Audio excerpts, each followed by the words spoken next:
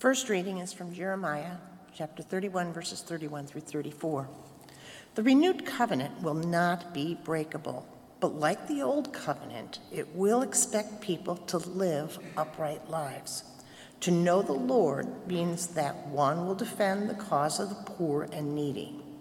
The renewed covenant is possible only because the Lord will forgive iniquity and not remember sin. Our hope lies in a God who forgets. A reading from Jeremiah. The days are surely coming, says the Lord, when I will make a new covenant with the house of Israel and the house of Judah.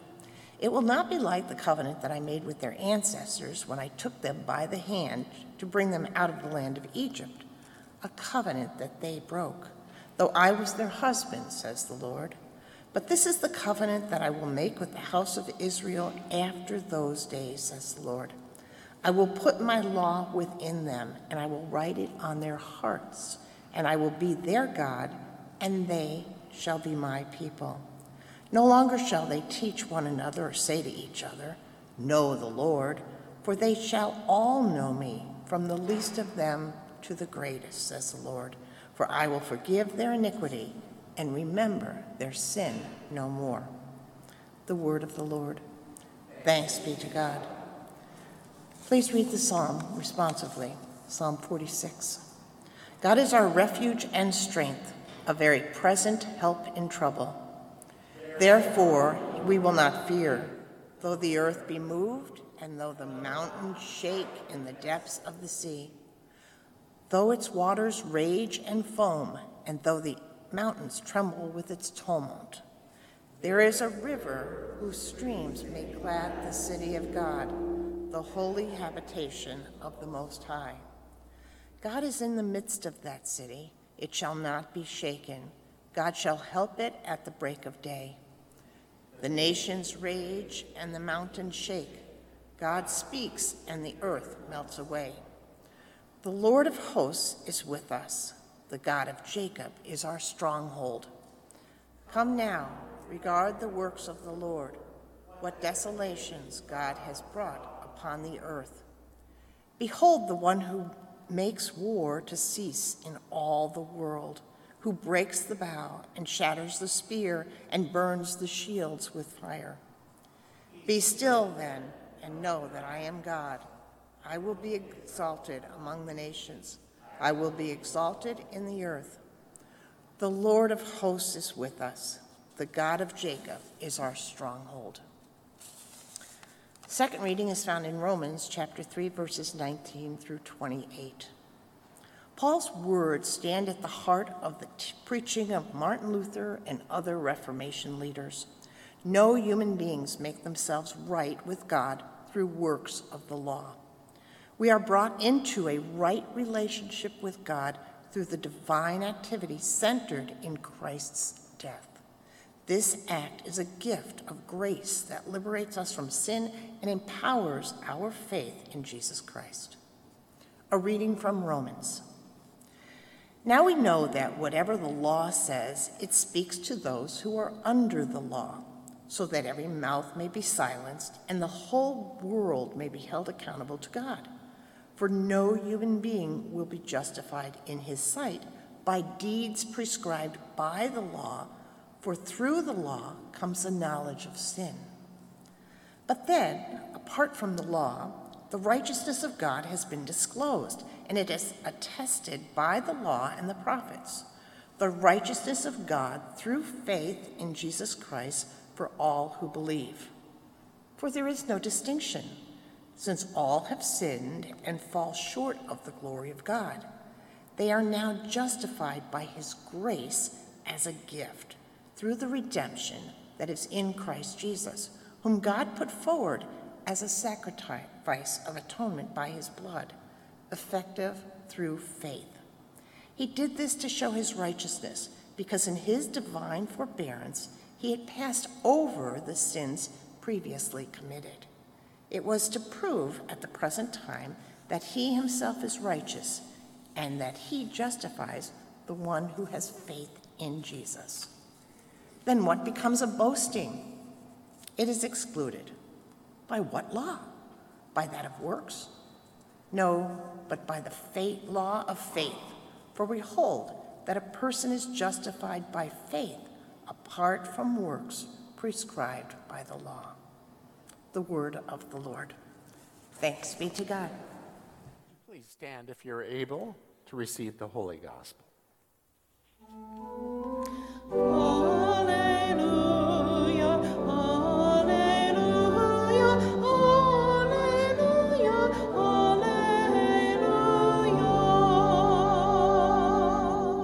The Holy Gospel according to John, the 8th chapter. Glory to you, O Lord. Jesus said to the Judeans who had believed in him, "If you continue in my word, you are truly my disciples, and you will know the truth, and the truth will make you free." They answered him, "We are descendants of Abraham and have never been slaves to anyone. What do you mean by saying you will be made free?" Jesus answered them, "Very truly, I tell you, everyone who commits sin is a slave to sin. The slave does not have a permanent place in the household. The Son has a place there forever. So if the Son makes you free, you will be free indeed." The gospel of the Lord. Praise to you, O Christ. You may be seated.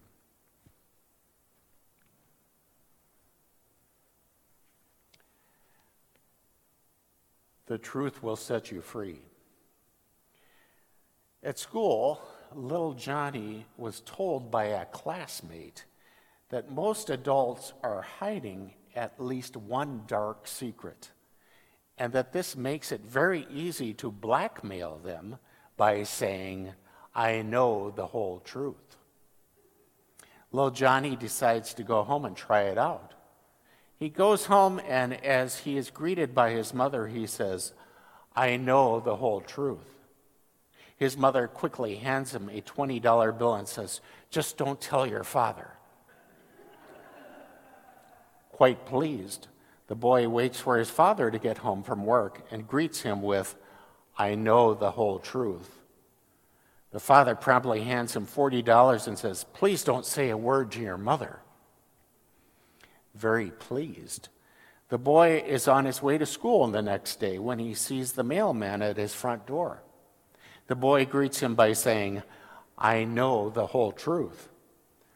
The mailman immediately drops the mail, opens his arms and says, "Then come, give your real father a big hug."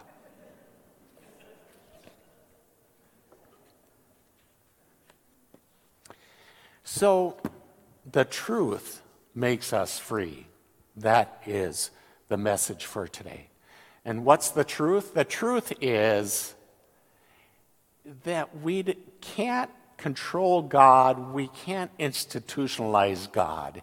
And that's the thing that's happening in all the lessons. Somehow, someone is institutionalizing God, making God a being that is within our control.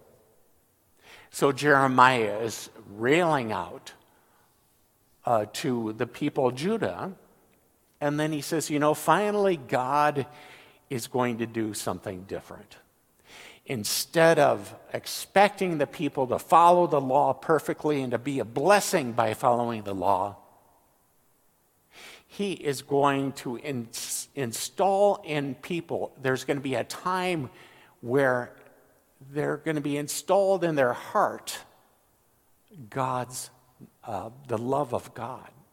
And of course, we Christians look forward to the time when Jesus comes, and no longer is there the expectation to follow the law in order to have to be released from God's condemnation. No, Jesus does it for us. Jesus takes away God's condemnation. Now, at the time of the gospel lesson, Jesus is speaking to the Jews, the Judeans, who are, it's like we are people of the covenant. That's our status. Abraham is our ancestor. And they even say, we have never been slaves to anyone. They have forgotten their formation. They were slaves in Egypt. Jesus says, if you are slaves to sin, we've never been slaves to anyone. We are children of Abraham. And Jesus says, unless the Son makes you free, you will not be free. If you continue in my word, you will be my disciples, and you will know the truth, and the truth will set you free. The truth is that we are fallen people who need the forgiveness of God. The Judeans at Jesus' time were kind of self-righteous. We don't need God because we are children of Abraham. So we must never have this attitude as a church, right? It's like we're church people. We don't need God. And of course, that's what happened at the time of Martin Luther. The church had institutionalized God. There was no God outside the church. That's what they believed. The Pope was the vicar of Christ, the stand-in for Christ. Outside the church, there was no salvation. And Martin Luther says, no. God is the one who comes to us through Christ by the power of the Holy Spirit. And the church, God's power is bigger than the church. Remember what's happening at the time of Martin Luther's Reformation? The church was selling indulgences, pieces of paper. Sounds like a pretty good money-making scheme, right? It's like you can have your sins forgiven, or any deceased relative, by buying this piece of paper saying that they are sprung from purgatory. And Martin Luther rails against this. How dare you assume that you can take God's power, claim God's power for the forgiveness of sin? Martin Luther says, if the Pope has the power to forgive all sins, why doesn't he do it right now, once for all, free of charge? Well, that's because if we can proclaim God's condemnation, we can control the people, right? We can make money. And that's the sin of the church of all time, and we must resist it, is that the church, instead of a blessing, becomes an instrument of God's condemnation in order to justify itself, right? If we can have people feel condemned enough, then we can gather some money. This is wrong-headed. Martin Luther was against that. The Apostle Paul talks in Romans about no longer is there God's condemnation, because now we are justified by grace as a gift through Jesus Christ, through what Jesus Christ has done on the cross. No longer is there condemnation. Well, what do we do with that? It sounds too good to be true, doesn't it? Martin Luther said, we are free from God's condemnation in order so that we can be servants. We're freed to be servants. That's a real paradox, isn't it? I mean, if you're a servant, are you free? Well, we are. We're free to serve the neighbor. No longer do we have to worry about God's condemnation. We can put our energy into serving the neighbor. That is what it's about. No longer do we have to worry about God's condemnation. We acknowledge that we cannot make ourselves righteous in God's eyes by following the law, by by acting righteously. We can't do it. We have to have God's mercy, which has come through Jesus Christ. That's what we focus on here.